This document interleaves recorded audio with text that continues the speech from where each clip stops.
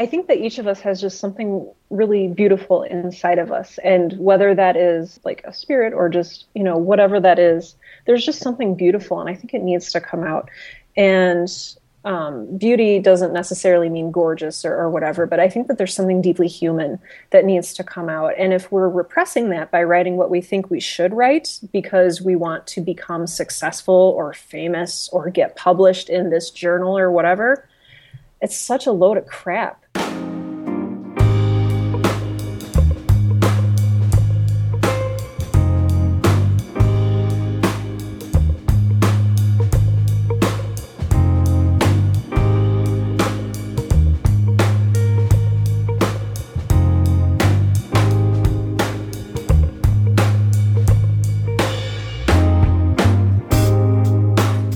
Hi, this is Dave Booda with Darken the Page. Today I'm having a special conversation with my new friend, Sarah Werner, who has a podcast called Right Now, and that's Right, W-R-I-T-E, now.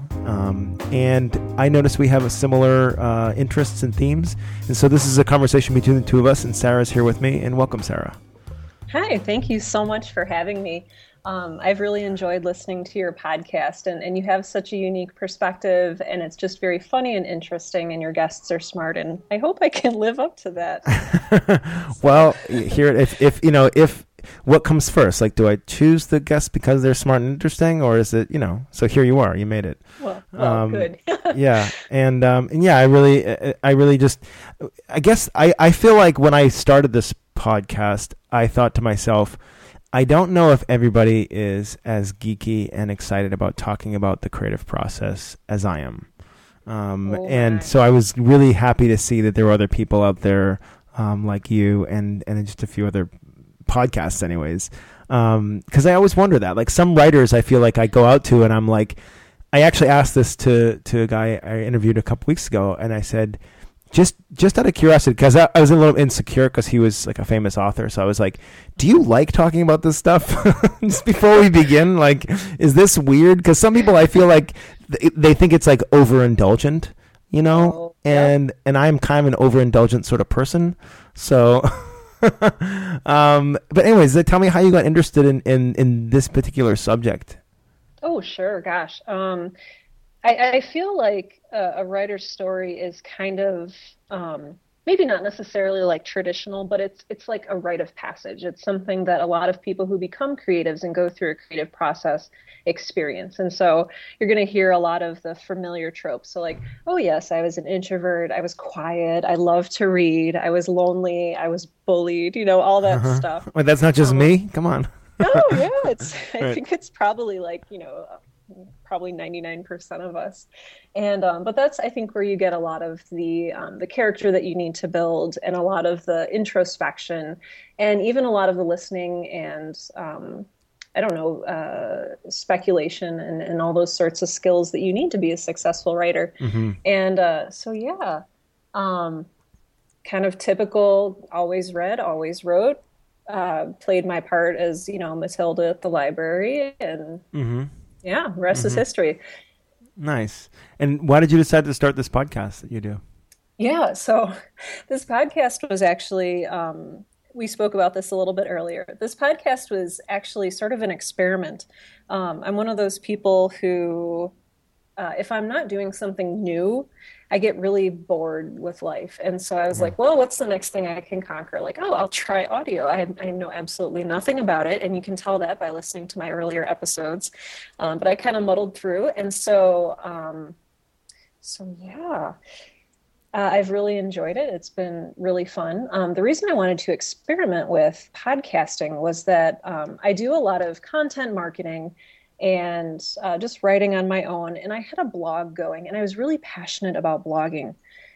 But I kind of, by day, I work in the marketing world and specifically the digital marketing world. And so I'm always crawling into Google Analytics for our clients. And I'm always kind of looking at what's effective content, what's effective copywriting, and how can we increase engagement and increase those numbers. And so I was like, I'm going to try this with my own blog.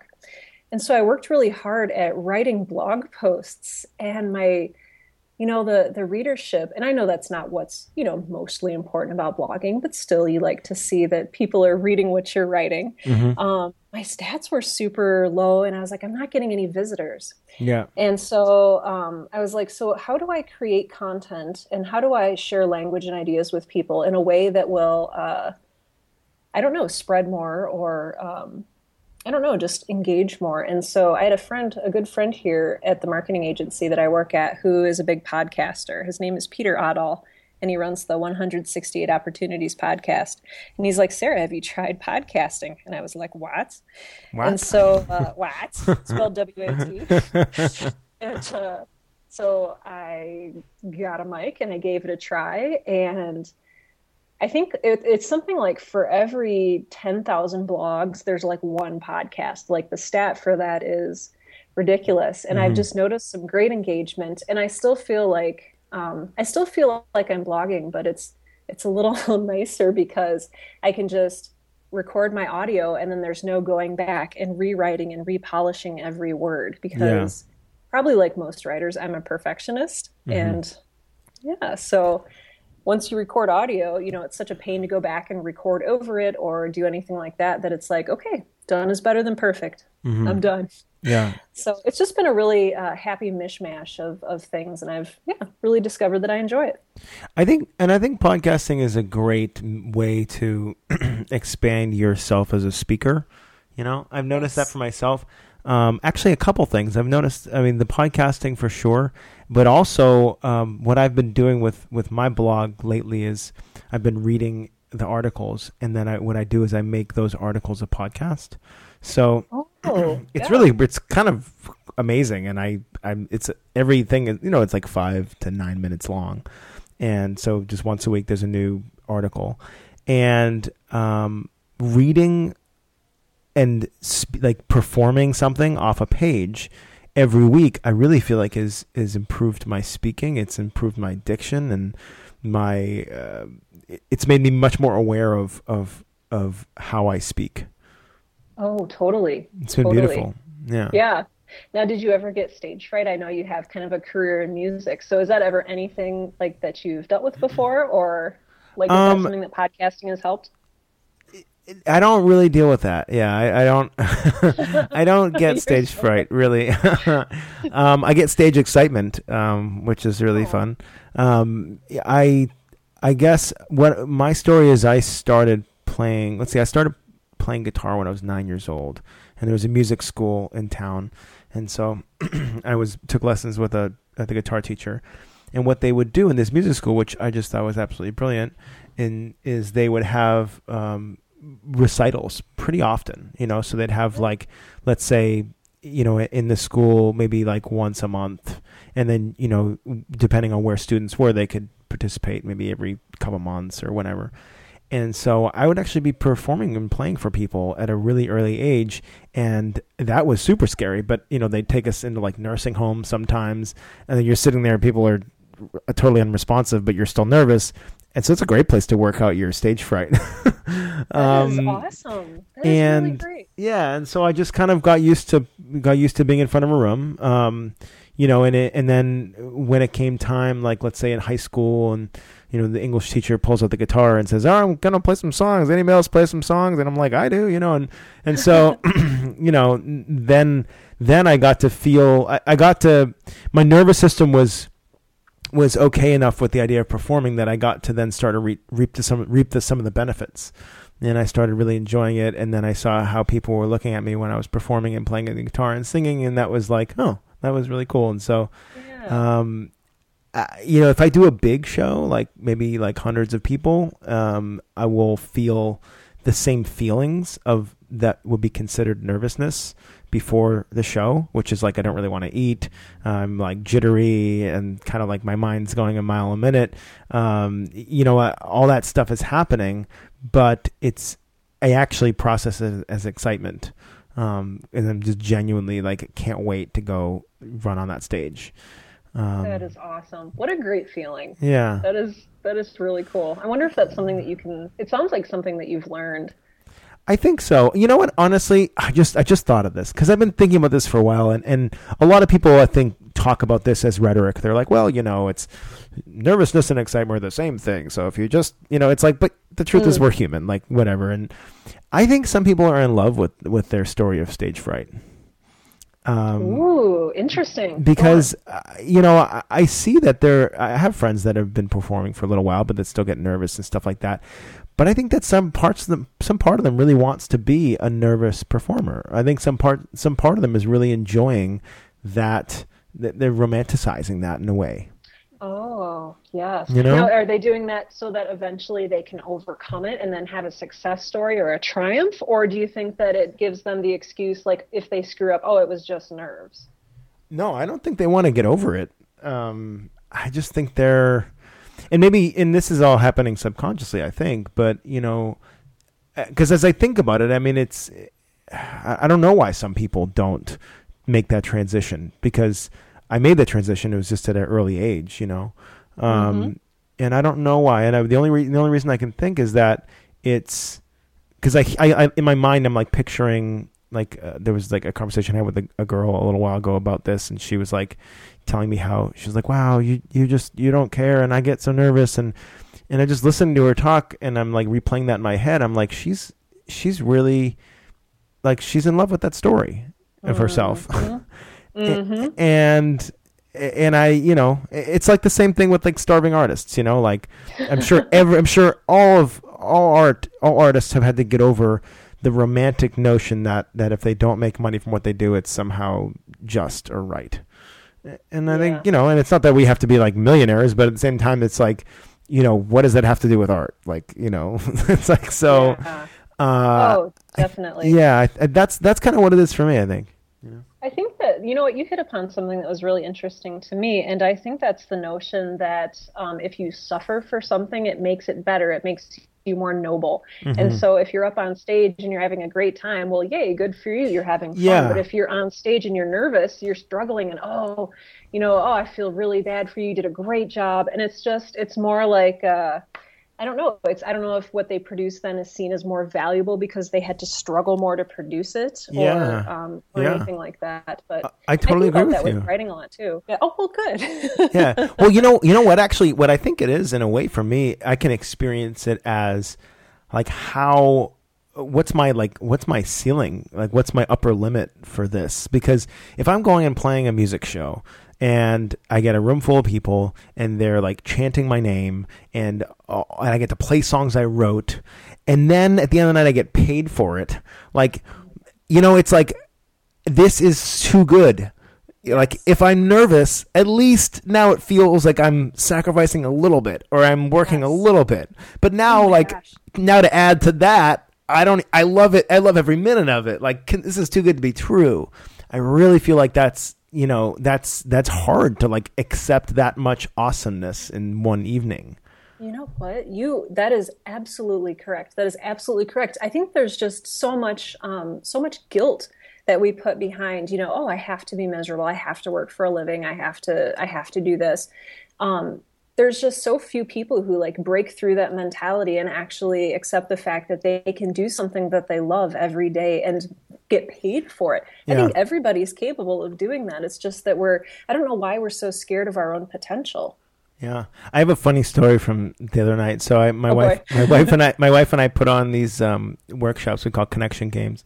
And for a little community here in Encinitas, you probably have these in South Dakota too, I'm sure.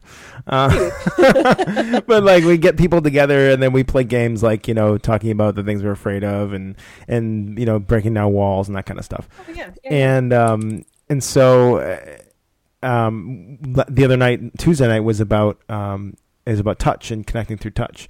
And so one of the exercises, we were in groups of 4, and my wife and I usually just kind of trade off leading.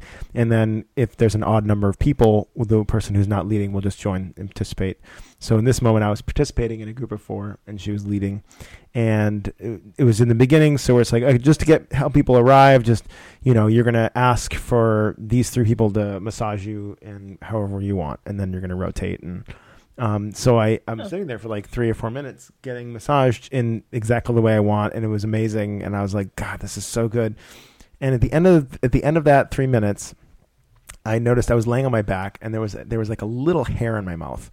not like a, but not like a. It was like a fiber. It wasn't like an actual human hair, and I was kind of uncomfortable with it. And they were massaging like my arms and stuff like that, and I actually watched my mind try to justify that it's already so good. I could just swallow this hair. Like I don't have to actually like pull it out of my mouth because I'm already receiving so much. And then here are these people who have also now just paid me to be here at this workshop that I'm sitting here and getting massaged at. It was like, I couldn't handle it. And I was like, well, I should probably just swallow this hair. And then I was like, that's ridiculous. And then I pulled the hair out of my mouth.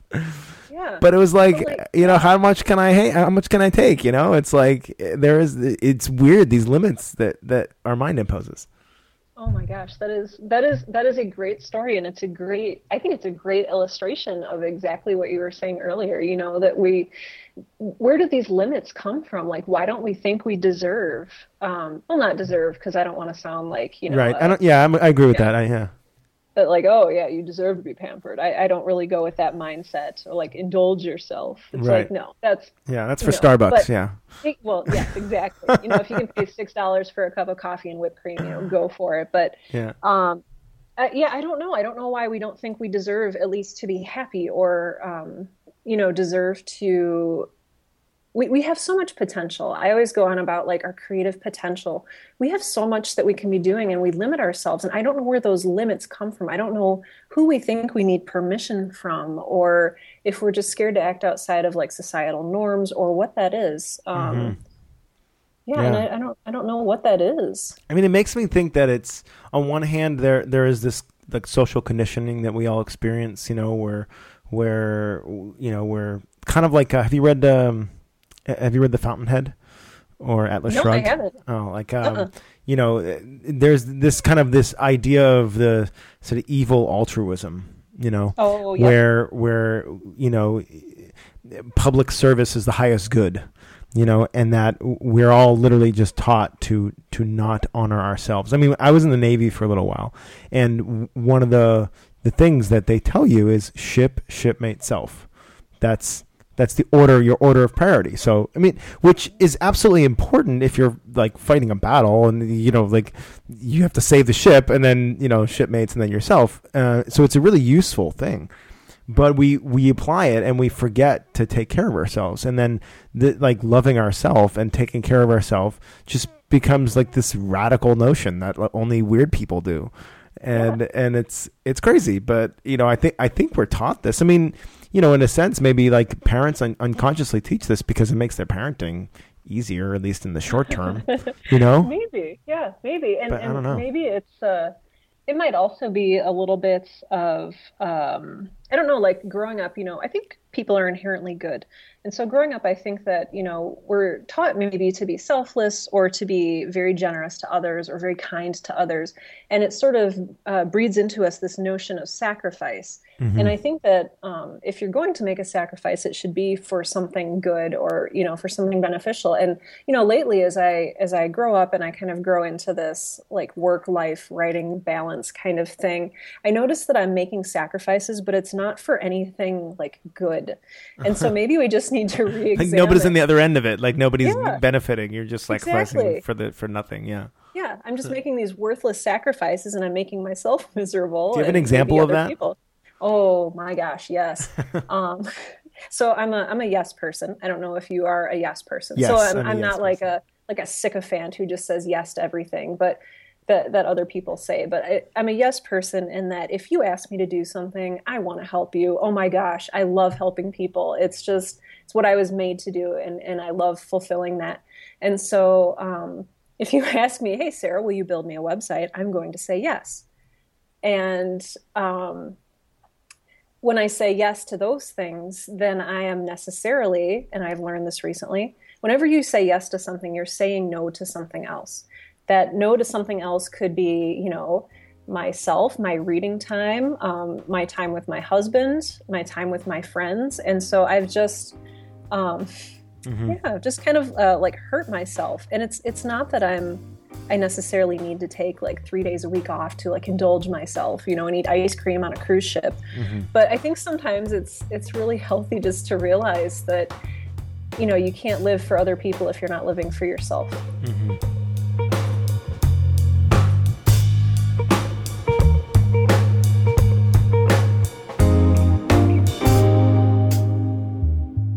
It never ceases to amaze me what I will say or do for myself, but wouldn't think of doing that for others, or doing that to others, or saying that to others. I mean, it's just insane, Tell me more about that. Well, like this whole idea of how we talk to ourselves, I just think is fascinating. So if I could be, we justify being hard on ourselves like it's somehow okay, like because nobody gets hurt, right? Like besides us, right? So who cares? So if I'm like, if I, let's say, okay, for example, I interviewed a woman named Angela Loria on the show, and she's wonderful entrepreneur, also a writer who helps other writers, and she brings them in and sometimes does this program called 3 Days to Done, where she just like rents a nice house and then spends the weekend with like 3 or 4 or 5 writers, and they write their book in 3 days. But it's usually listened to that episode. Yeah, it's usually a book that's not like a fiction novel. It's like something that's kind of already in their head. They just need to get out on paper. So she just hasn't rock it out. So I tried to do that. So I went up to Big Bear, where I like kind of little mountain area, and I have this little lodge that I go to. And I said, all right, I got a book idea that I've been sitting on for like 3 or 4 years. I'm going to knock it out, and I'm going to do it. And I had like 2.5 days, something like that. And, it went all right. I feel like, overall, I got more done than I probably would have gotten done had I not set out to do the book in 3 days. But I certainly didn't. It certainly didn't like walk out of there with like a manuscript like I had hoped. And thanks to the thought I've put into how ridiculous our self-talk and our expectations are, I didn't really beat myself up that much. But I definitely wanted to, I definitely wanted to come out of there and be like, oh, damn, and the truth is, if somebody else came to me and said, hey, Dave, I set out to do this thing, and then I only got like half of it done. And I'd be like, why don't you just celebrate that, man? That's awesome. Yeah, like you got, awesome. and I would never think twice. And if I spoke to someone the way that I spoke to myself at times, and been like, well, you did spend a lot of time on Facebook, man. Like you could have just, or like, well, maybe you're just not really good at focusing, or well, I guess so and so is right, or like if I said that to somebody else, I would like slap my own face. I'd be like, what the hell's wrong with you? And so it's just amazing what we put up with and what we accept as okay when it's not actually directing at someone else. I mean, it's amazing what we do to other people too. Don't get me wrong. We're not nice to other people a lot of times too, but it's like, we're even worse to ourselves. I mean, no, I think that as a whole, you could say that however bad you are to other people, you are worse to yourself. That is super true. And I just find it crazy. Oh no, I totally agree with that. And that actually reminds me of another story. So there's this little place in the woods that I also go to. It's like this little isolation cabin, and you can just rent it for a couple days or a day or however long you want it. And it's this little hermitage.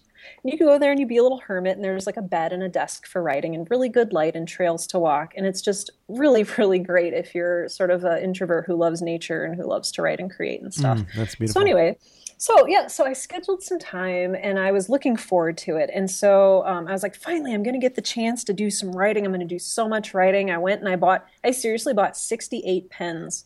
And I bought like 5, I got a little optimistic. I bought all these notebooks and notepads and just all this stuff. And I got a bottle of wine. And then when I got there, the second I got there, just one bottle of wine and 68 pens. I got my priorities. All right. You can drink the ink after a while, I suppose. Yeah. Just let the coffee ferment. I don't know. Yeah. So I got out there and I was like, oh, you know what? I feel kind of rotten. I'm here for 3 days. I'm just going to take a quick nap and then I'll get started writing.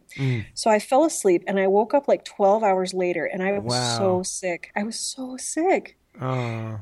And so what had happened was I was so stressed with work and with all of my other obligations before I went out there that it just kind of kept building and building and building. And then the second that I was alone in a quiet place, like my immune system just, died.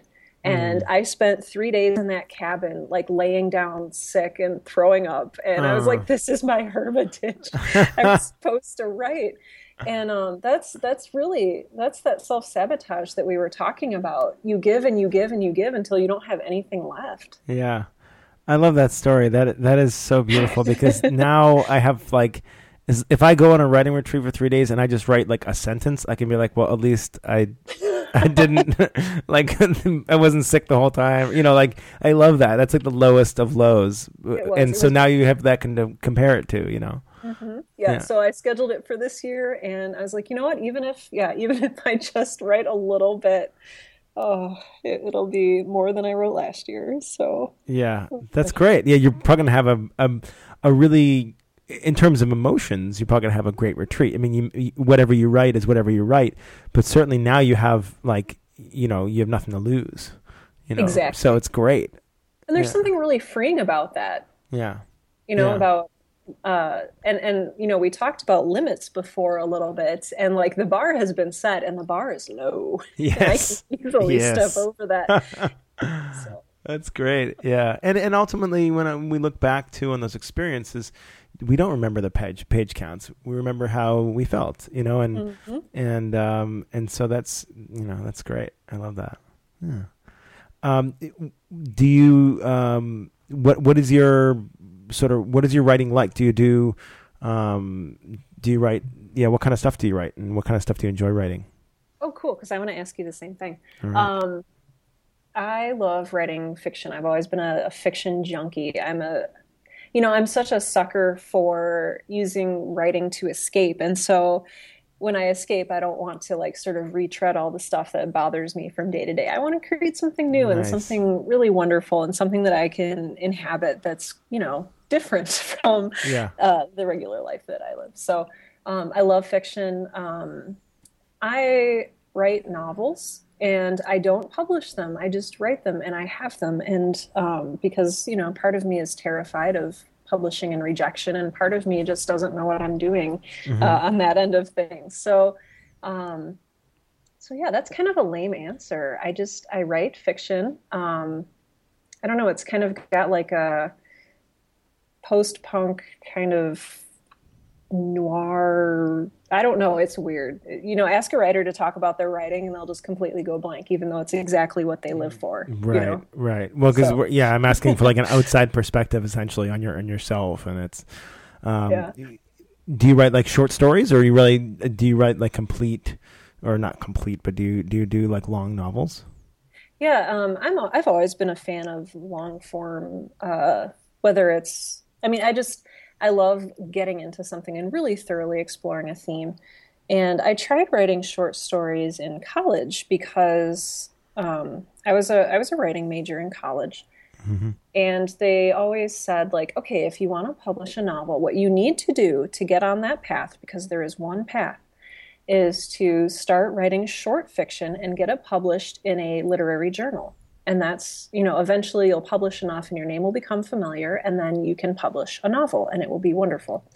And so I started writing these stories, and they were not in like my own style, because I prefer I don't want to say trashy, but like I like to write fun stuff. So I like science fiction and mysteries and horror and all that stuff. And but I started writing these short stories that were very, that kind of emulated like the John Cheever, Flannery O'Connor, in like the 50s and 60s kind of, I don't know, slice of life kind of stuff. And it wasn't me. And it was me pretending to be something else. And so I have this collection of stories that I've never tried to publish as well. But I'm not a huge fan of those because I don't feel like they were, like true to what I enjoyed writing. Mm-hmm. I really enjoy the fact that you don't publish it, because for me as a writer, there's a lot of freedom in that, like not putting any pressure on yourself to publish something when you could really truly write what you want. And I really love that. Yeah, it's there's, we talk about starving artists and like doing art for art's sake, and I feel like I don't know. I guess there's this whole conversation to be had about, should artists be paid for their art? And, what are they doing for society and all this stuff? But Yeah, I don't know. Sorry, I lost my train of thought there. Yeah, I was talking I about was that going to the say other day something like with. totally Yeah, awesome. yeah. I was talking about the other day with a girl named Jamie Farron, who's probably going to be, I think, published by the time people listen to this. But we were talking about this because she does a lot of freelance writing and she gets paid a lot. Not paid a lot of money as in like amounts, but she often does work and get paid for it. And she actually worked for Thought Catalog for a while as an editor too. So she would Oh, be that would be fun. receiving submissions and also writing her own stuff too. And it's tough, man. It is like we talked a lot about the balance and monetizing things that you love, and it's there was there really is no clear answer. And I thought actually what one of the things she said that was really nice. I took a little more of a cynical approach. She kind of lifted the conversation a little bit up, and she said, I think the need to make money or get people's attention or whatever outcome there is that we don't necessarily always like can be a really cool driver for people. Like it can, there's a lot of art in pop. The goal of pop is to get your attention and to get you singing and dancing. And in that outcome, there's the art and the creativity that lets you get there. And even if you go to like some, Huffington Post or whatever, and you're like, oh, there's like the next viral article. Like, well, so the goal is, to make the most number of impressions. So, then bring in the artist and say, get me the most impressions, And I think as long as we're okay with valuing that, I think we get mixed up when we don't really think that's what it's about, maybe, or we don't let ourselves just do that. I heard Paul McCartney say once when he was talking about songwriting with John Lennon, and he said, he said sometimes John and I would just go and say, hey, you know what? Let's write a swimming pool. Like basically a song that's going to make a lot of money because we'd like to install a swimming pool, and like I like that. Right, that's Paul McCartney. Like he's written some awesome songs, and so I like this idea, and I talk about it a lot on the show for sure. No, I like that a lot. And in fact, that's something that I really identify with as well. So I work in marketing day to day. And so I'm constantly doing like, oh, we have a client who, a hotel. And so I'm writing, blog posts for them about their hotel, or I'm doing website copy for, a company. And so that's the stuff that I get paid to write. And it's, I'm good at it, like not to be unhumble, but, I mean, so it's a nice way to make a living. And then that stuff that I write when I go home, like that's just for me. Like that's that creativity. Like that's where, that's where you can make that art. And so I think that the phone in here rang a few seconds ago, so I'm sorry about that. That's all right. Yeah, it was nice to know that this is raw and just live. We're not unscripted, Yeah. No, but it's so interesting, like what we feel like we can get paid for and what we feel like we can't get paid for. Because I feel like the writing I do that I get paid for is certainly easier than the creative stuff that I struggle to produce. And yet I don't feel like I've earned the right to like sell that creative stuff or, so I don't know. So there's definitely some interesting, insights there to be had. Yeah, I definitely get this feeling of being a fraud. Neil Gaiman talks about this so well, and he did a commencement address for, and it's like I got this recently. I don't know what it was, like a couple of days ago. I just was like, I spent the whole day just feeling like a total fraud. Like everything I was doing, the way people were seeing me, I was like, you guys don't get it, man. Like I'm just like I don't. It was this, and it was really interesting. And one of the ways, like I guess I ended up trying to feel good about it. I was like, well, let me think about this. So if I'm feeling like a fraud, it probably means I'm out, like people see me as something that I'm not. And maybe that's because I'm putting myself out there, and then they're, if I hadn't have done this work and put it out there, I wouldn't have that thought in my head. So maybe that was good, But I think about that a lot. I do have a lot of fraudy moments. Well, I do too. And who's to say that I don't know. I think that we're so complex in our views of ourselves. Like, I think that it's certainly possible that we are things that we don't know that we are. And Mm. so I don't know. I think it's possible that like maybe to somebody else I represent something that's very true for them. It might not feel true for me, but does that mean that it's not true at all? Mm. Yeah. I love that. Yeah. And when I'm at my healthiest mental state, I totally allow that, you know. Good. Yeah, because I don't. Yeah. Because it's like what I really ultimately care about is helping people, you know. And so if like somebody, let's say somebody comes, I live in Encinitas, California. We have Okay. a lot of spirituality here. So let's say like somebody comes up to me and says, "Hey Dave, like you're my guru," you know? Like, yeah, I really follow you. Like you're my guru. Now, if I don't have if I don't have a problem with that, I can just let that person get whatever they need to get from me by calling me their guru, because that works for them. And Yeah. but but if my ego steps in and says, well, I'm not a guru. You can't call me that. Like I will not allow that.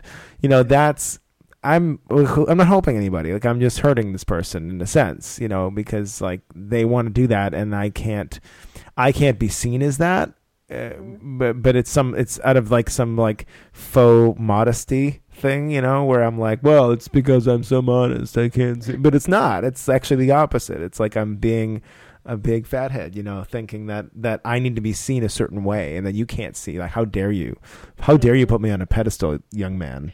You know, I will put myself on a pedestal by taking myself off this pedestal, you know, and it's like, whatever. And so, I think it's so meta. yeah, that's, yeah. Oh, Yeah. that is delightful. Yeah, yeah, yeah. So I was scrolling through the names of your shows earlier, and I love it. Like I wanted to ask you about any one of these, Oh, but gosh, sure. how about how to write when you don't feel like writing? Ooh. Because I don't feel like writing sometimes. You know what? That was one of my, yeah, oh my gosh. So the whole premise behind my podcast is essentially how do I do this whole work-life balance thing? And then how do I add writing to that? Mm-hmm. Like, how do I add my passion project? If I'm already balancing, a 40-hour a week or more job with like a family, like, oh my gosh, how do I even have time for that? And so this episode was really, really near and dear to my heart because I think it was one of the first episodes where I talk about, so sometimes you're going to get home from work and you're going to feel like garbage. Mm-hmm. And generally, when you get home and you just feel like garbage and all you want to do is turn on Netflix and just marathon something and, not think, which is probably, 6 out of the 7 days a week for me. Netflix So marathon. this Yeah. is, yeah, well, yeah. And so I get home and the best thing that I can do is enter your writing space. And so go into, where do you write? Do you write in an office or coffee shop? I read Do you have office a favorite mostly, place? and then I go up to the mountains occasionally. But I go and usually I'm in my office. Yeah. Cool. So you're in your office. It's important to shut the door and just shut everything out. And then then when you sit down and you say this is important, truly ask yourself, okay, am I being like lazy and whiny and do I just not want to put forth the effort, or do I actually am I actually sick, or am I actually tired, or do I actually need, we talked about self-care earlier and self-love, like do I actually need to like go lay down and take the night off? Do I need to do that? And it's so hard for us to be honest with ourselves about like where we actually are. And so I use like this regret feeling. And so if I'm sitting in a chair and I say, okay, I'm going to go take a nap, if I feel regret, like, oh, Sarah, you're going to regret this later, then I know that I'm not actually too tired to write. And so I will sit down and the next thing I do is just start writing about myself. Whiny Sarah comes out and she's like, oh, I'm so exhausted. I'm so tired. And just get your fingers moving and get them writing. There's always something to write about. There is always something to write about, even if you're not. So like, if the thought of opening up your novel file, which is, several megs at this point, if that's truly terrifying for you, then open up a fresh page and just get your fingers moving, get out how you're feeling. Yeah. I think that I'm of the belief that like any writing is beneficial writing. You don't have to work on your novel or your, poetry chapbook every day. I think that you can do some kind of writing every day and still be able to call yourself a writer very faithfully. Yeah. So, so even if I encourage my listeners to keep a journal and to like just use that as a springboard if they ever feel lost or just, like they don't feel like writing, or if they have writer's block. If you are writing words down, that is the path to writing, or at least in my experience, it has been. It's so nice to have a place to write that is not going to mean anything. Yes. Like I realized that for myself, that before I started journaling, I didn't have a place that wasn't significant. Everything I typed out was significant, but the journal wasn't. I could just be like, I don't feel like writing today. My name is Dave. I want to write stupid stuff today. Blah, blah, blah. And I just kind of like, I could just keep just blabbing. And it was fun because I was just like, wow, my fingers are just like flying. And that feeling, for whatever reason, just triggers like happiness in my brain. It's like, so I totally agree. Yeah. Oh my gosh, I love that you said that. That's so important. That pressure that we put on ourselves to create something immediately, to create something significant and important and sellable. I have this problem where, people know I'm a writer, and so they give me like little blank journals for Christmas and beautiful paper. There's so much pressure I feel associated with these beautiful journals that I never used. Oh yeah, I totally get that. Yeah. Oh my gosh, I write in the crappiest. Like you go to Target for like $1 and you get the spiral bound notebook. That's what I do most of my writing in because I feel like I'm not ruining anything. You know, that there's not that pressure to like create something meaningful and worthy of this beautiful leather bound journal. I love that you said that. Yeah. Yeah. I love that you said that. Which is such a shame because they're so beautiful leather-bound journals. Well, they don't get used, They just sit empty, Or like, I mean, that's the worst too. Like the beginning, if I'm like, I'm going to write a song in this, and it's like, oh, and then I cross it. I'm like, oh, I can't cross it out. I mean, that's like I know. When the thick pages look like they've like handmade pages or something like that, or whatever the hell they do. But it's crazy. Oh my gosh. I've used one of those journals. I feel so bad admitting this. I've used one of those journals once in my entire life. I literally have this huge stack of unused, beautiful journals. And what I did was I wrote something in one of my crappy little notebooks, and then I very carefully transcribed it into the nice journal, word for word. Terrible. And there's some kind of insanity in that. And I don't know. It's like, it's like American Psycho. It's like the business cards. Have you seen that? No, I haven't, but I think you're talking about. Yeah. Yeah, there's like a movie with Christian Bale when he was like really young called American Psycho, and he's like a serial killer and like a Wall Street business guy, and he like obsesses over his business card, and like in like the font and like the cut of it, and it's just like this. It's so funny. Well, I mean, like, what writer doesn't obsess over their craft? I know. I feel like some good therapy for you will just be like take one of those journals and just write like just fill it with meaningless shit. You know what? I'm gonna go home tonight and I'm gonna. Because if you have them anyways, or give them away or something, but. Yeah. But just keep one and then just be like, I'm gonna waste this. Like I'm gonna whatever tree went to to making this journal, some like spruce special oak thing, just their life that tree has been wasted. I will that would be just start like a little kid, like just start like just doodling and then if you don't like it, tear it out or cross it out and use a whole page. That would be really funny. I'm going to get home tonight, hold it up. I'm going to destroy this journal. Yes, this journal is useless. Yes. I will get no value out of this. I will just waste my writing on this. This beautiful, useless thing. Yeah. That's great. So I want to ask you the question that I ask people at the end of my show, which is fun. And it's sort of a way to speak to yourself in the past.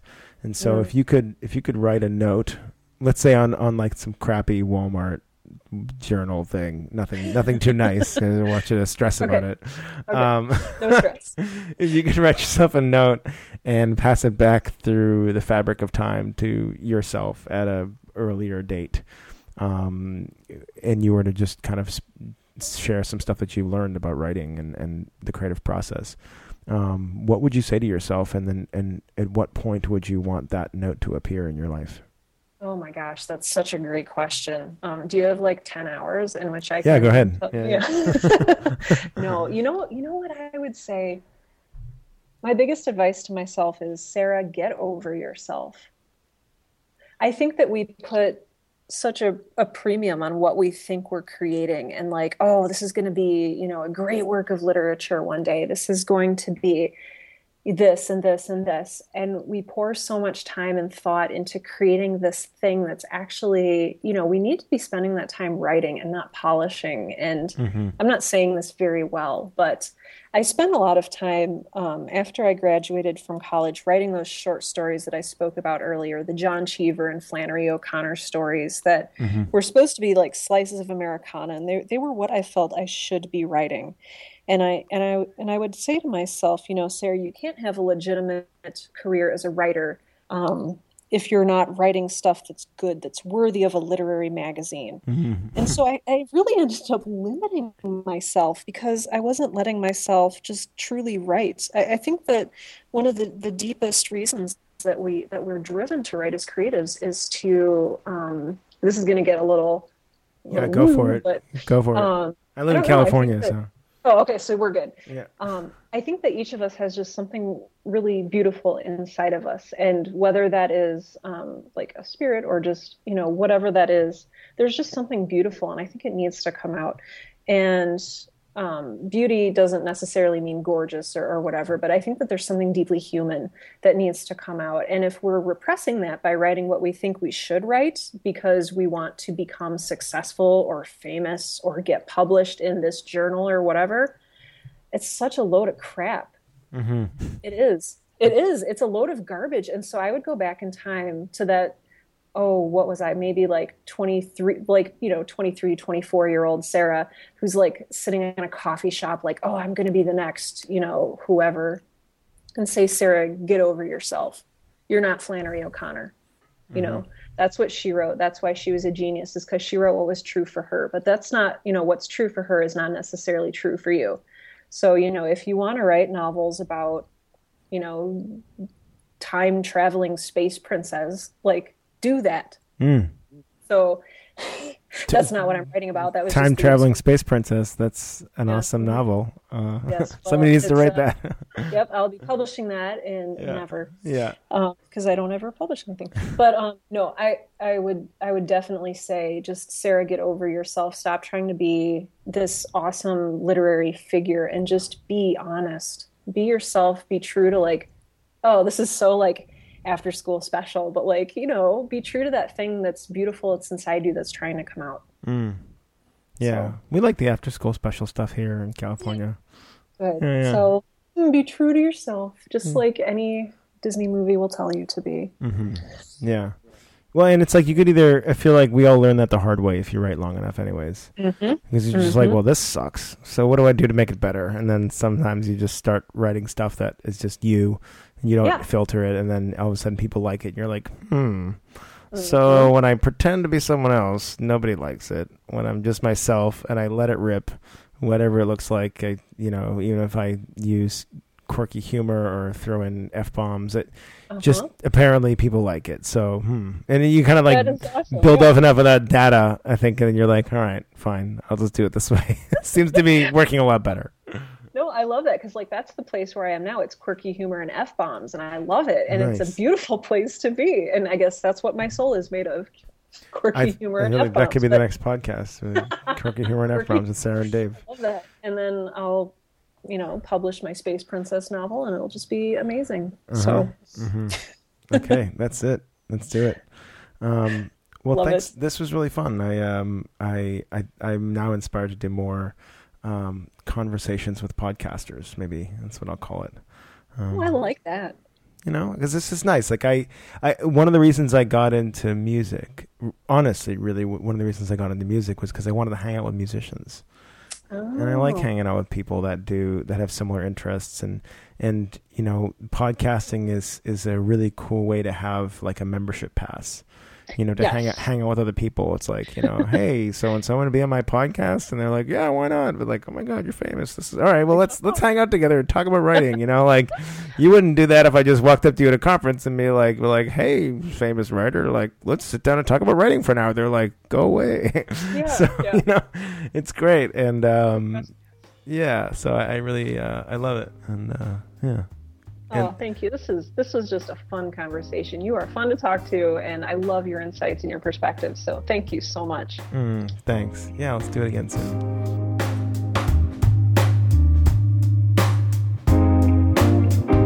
Thanks for listening to the show. If you enjoyed this podcast, or if you like this particular ideas in general about conversation between myself and another podcaster that is also interested in the creative process, let me know. Write us a review on iTunes. That would be amazing. Or you can send me an email. darkenthepage@gmail.com is where you can do that. I also really want to encourage you to check out Sarah's podcast. It's called Right Now, WRITENOW. And you can look it up on iTunes. Or you can go check out our website. It's sarahwerner.com with an H. Sarah with an H. Werner with an W-E. And I'll also post links to that on the show notes, which can be found at darkenthepage.com/043. And if you're listening to this through Sarah's podcast feed and you're one of her listeners, I would say thank you for letting me borrow your awesome podcast host. So until next week, make great art.